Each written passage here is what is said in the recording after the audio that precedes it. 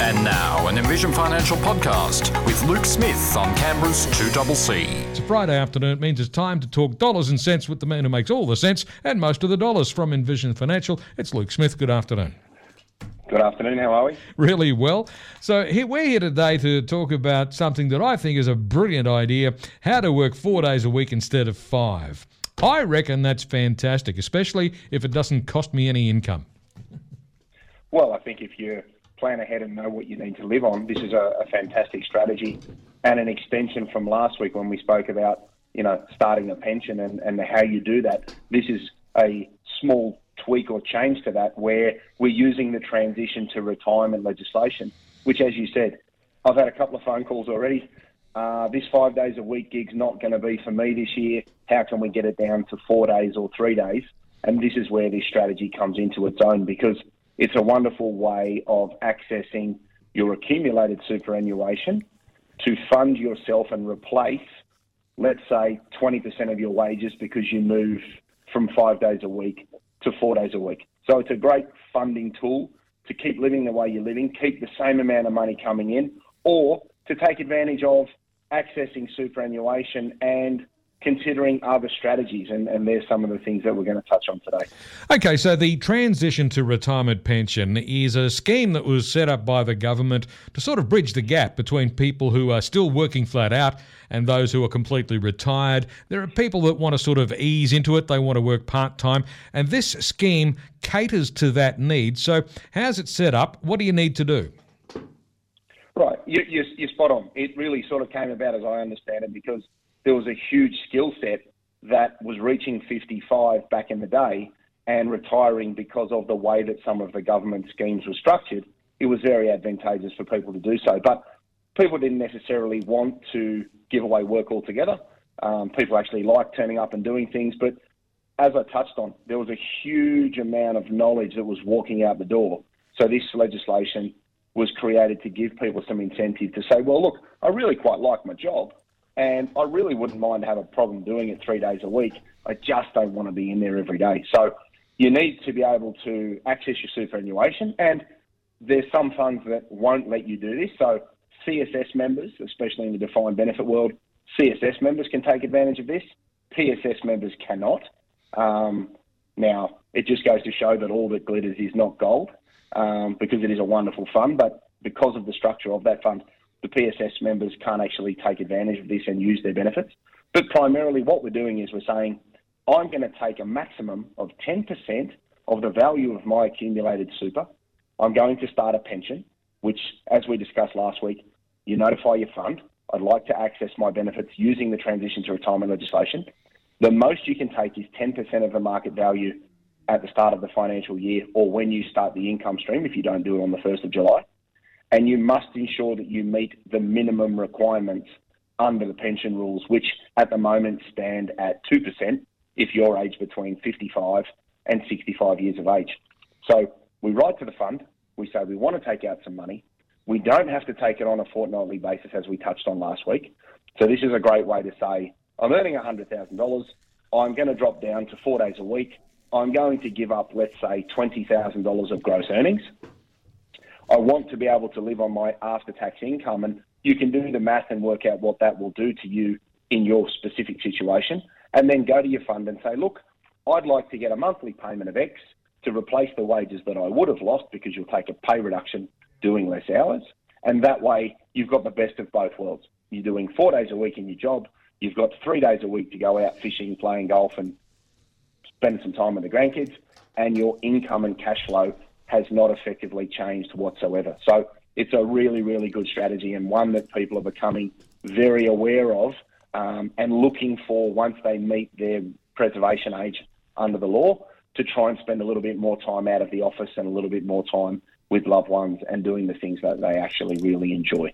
So unless I miss my guess here, you're in a kind of transitional situation, a kind of twilight zone, if you want, where on the one hand you are withdrawing money from your super fund to pay a part pension to yourself, but at the same time, because you're still working those 4 days a week and earning an income, there's still money, superannuation contributions going into the super fund at the same time that you're taking money out. Is that right?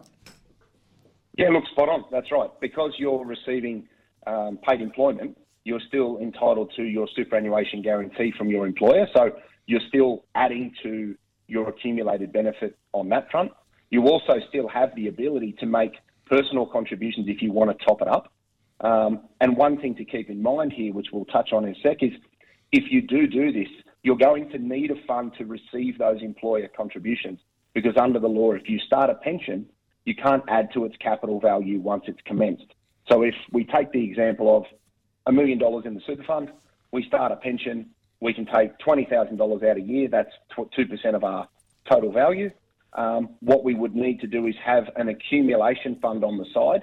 Now, two ways of addressing that: open up a new fund and tell your employer to pay the money into that. That's option number one.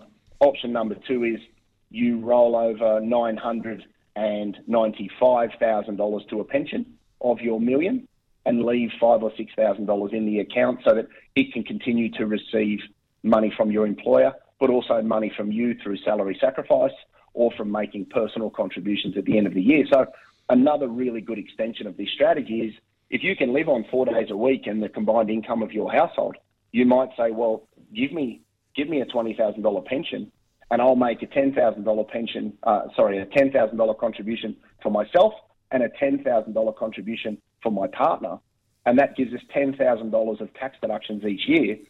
And you've used your own money coming out of super to add it back into super and reduce your taxable income. So there are some really sexy bits of black magic that can be waved around here, depending on what your why is in relation to why you'd use this strategy. But it's very flexible and very beneficial for a number of people. Yes, I was going to say black magic indeed.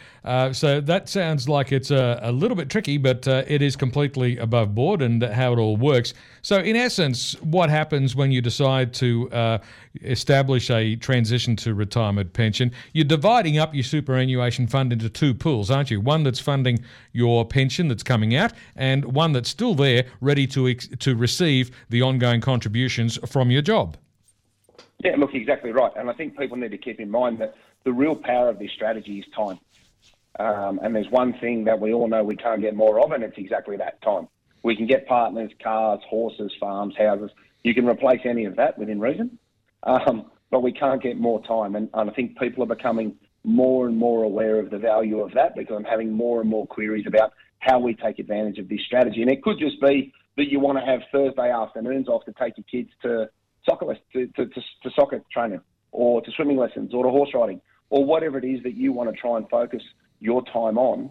And these sorts of things are great ways to manage your cash flow, but also then have access to capital for other strategies like making deductible contributions, as I just touched on, or paying down non-deductible debt. Because if you're over 60 and take out your money, you could do that leading into 30 June as one lump sum. So in that example, you could take $20,000 out of your $1 million. You could do another $20,000 on the 1st of July. You've effectively got $40,000 out tax-free where you're over 60. You throw that straight on a mortgage leading into retirement, and that peace of mind of paying off those debts with tax-free money is far better than using after-tax income to extinguish a non-deductible debt. So there are lots of manifestations of this strategy and ways that you can really tailor it to your situation, and making sure that the strategy and your broader why really line up and give you the best bang for your buck. Okay. Now, you just mentioned being over 60. Now, is that the threshold where you need to be 60 years or older in order to be able to start a transition to retirement pension, or can you do it before that? No, you can do it before that. You need to ensure that you've met your Commonwealth preservation age, which we touched on last week, which is your access to superannuation depending on the year that you're born. The big kicker and the real big benefit here is that under the legislation, anything you take out as a pension when you are 60 years or over is completely tax-free. So it can have the best bang for buck where you do it in that situation. But depending on your year of birth, you may be under age 60 at the moment and able to take a pension out. There are considerations that you need to keep in mind in relation to the tax profile of the income that you draw. So for your greatest benefit, this is a really, really good thing to consider 60 years and over, but it's not taken from you if you are under age 60, as long as you've met your Commonwealth preservation age at the time you start the income stream. Okay, so there's basically two thresholds. The first one is your preservation age. That enables you to take the transition to retirement pension. And then the second threshold is the 60-year mark, which is when you can get the money out tax-free. And we always love that phrase, tax-free, don't we? Oh, look, tax-free is wonderful. It comes second only to tax deduction. I find if you can make anything tax deductible, people's ears prick up and they're salivating before they've even asked how it works. So, yeah, I think it's the important thing for listeners today is understand that it's there and understand the power of it, because 4 or 5 hours a week, 6 hours a week, 8 hours a week, as I say, most people I find quite enjoyed what they do. They just hit a wall where, 5 days a week, 40, 50, 60 hours, it starts to wear people down, and they don't want to give away work. They just want to be able to do it with a little bit more control and a little bit more flexibility. And most employers, I find that if you position it correctly and give them some lead time and don't drop it on them, they're more and more likely to try and accommodate your wishes and ensure that wherever you work has, a suitable setup to be able to cover the time that you're actually not there. Okay, so while at first blush it might seem a little bit complicated, it is relatively simple, but I guess the important things to remember are that first of all, you've got to get everybody on board, including your super fund. Do they or do they not allow this to happen? And of course, your employer. Are they or are they not prepared to let you work part-time? Yeah, look, exactly right. I think we've had a lot of success with employers where we've even gone in and sat down with the employer and said, listen, this is what person A would like to do. We've got 6 months of lead time here. Can we look at a rostering system? Can we look at the hours? Can we look at the job roles? And I find if the person is proactive and goes into their employer and says, look, I can see these 4 or 5 potholes here, but here are some solutions that I think would work. If you can find a solution for the employer, 9 times out of 10, the employer is more than likely going to say, look, we can make this work because we've had ample time to be able to sort of prepare or maintain the function that the person undertakes, and to get the best outcome possible is if you can plug those potholes. Most people really, really want to get on board because the employer is no different to you, right? They're probably thinking about it themselves. And it wouldn't be the first time we've had an employer say, tell me more about what you're going to do because I might do it myself. So I think the big thing today is really just making people aware that, there are ways to reduce your work hours, and that could be for social commitments, that could be through illness, that could be through a range of things that have impacted you personally. But you can keep that cash flow going in because that's the most important thing I find most people are worried about is how do I keep my money the same, but buy me a little bit of time for whatever my particular why may be. Indeed. We're talking finance this afternoon with Luke Smith from Envision Financial, and today we're talking about starting a transition to retirement pension. So, Luke, what are the key things that we need to consider? Yeah, I think, we touched on some of the key takeouts before the ad break, which is one, know what you need to live on. Understand your budget, know where your money goes, because that will give you the greatest peace of mind when it comes to deciding how many days you could afford to wind back. It might be you go to 4 days, and then in 12 months you move to 3 days, and then you go to 2 days. So it's something that you need to be aware of because what you reduce in relation to work hours, you need to be able to replace with pension drawings. So you need to do the math at a high level and understand that you do have enough access to capital to replace what will be lost. I'd be prepared to talk to your employer and talk early. Make them aware of what you're thinking because I've found in the past that you get a much better outcome by providing ample lead time so that your boss doesn't feel like he's been abandoned or she's been abandoned, and they can work together to try and discover new roles, amend roles, employ people part-time, and the various ways that you can improve or maintain what's done in relation to your particular position.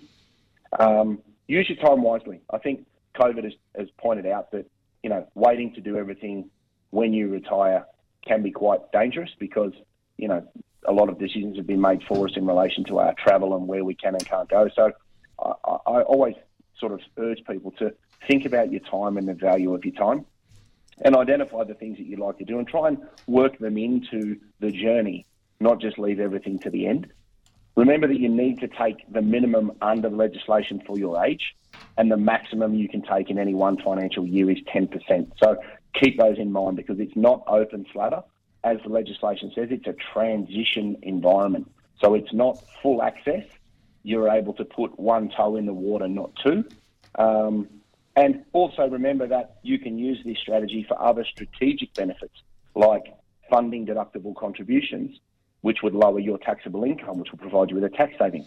You may be able to draw out annual pension payments in one go and pay off non-deductible debts, or acquire other assets, or fund interest payments on other assets that are growing. So remember that it's not just about funding lifestyle. There are also a number of ways that you can improve your broader tax position as well by taking advantage of this strategy. And it's there to be used, so please be aware of it. Now, Luke, we're going to run out of time soon, but John has sent us an email question saying, can you start a transition to retirement pension and then revert back to full-time working hours if you feel like you've changed your mind or something like that? Or does the transition to retirement lead to retirement inevitably? No, look, spot on. Let's say you had a crack at this for 6 months and you found that, it wasn't for you. You just go to your fund and you say, listen, I'd like to stop my pension and I would like to move it back to accumulation phase, which means we're putting money in, we're not taking money out. And then you can go back to doing 5 days a week if you don't need to reduce your hours, or you've recovered from the medical issue you had, or you've had the trip that you were planning on doing. It is very, very flexible. It's not something that is forced or that you must commit to. On the other hand, if you did find that, hey, this 4 days a week is great, but then became 3 days a week, but then became, I'm going to give it away, you then convert your transition to retirement pension into an account-based pension once you meet that condition of release where you say, I've ceased gainful employment.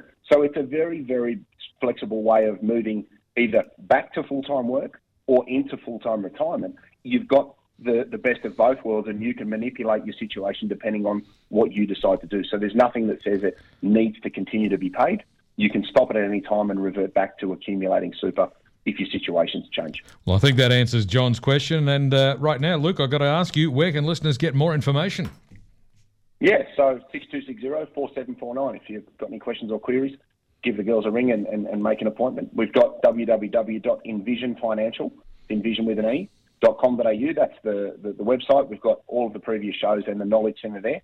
We've got the podcast, The Strategy Stacker. Luke Talks Money on iTunes and Spotify.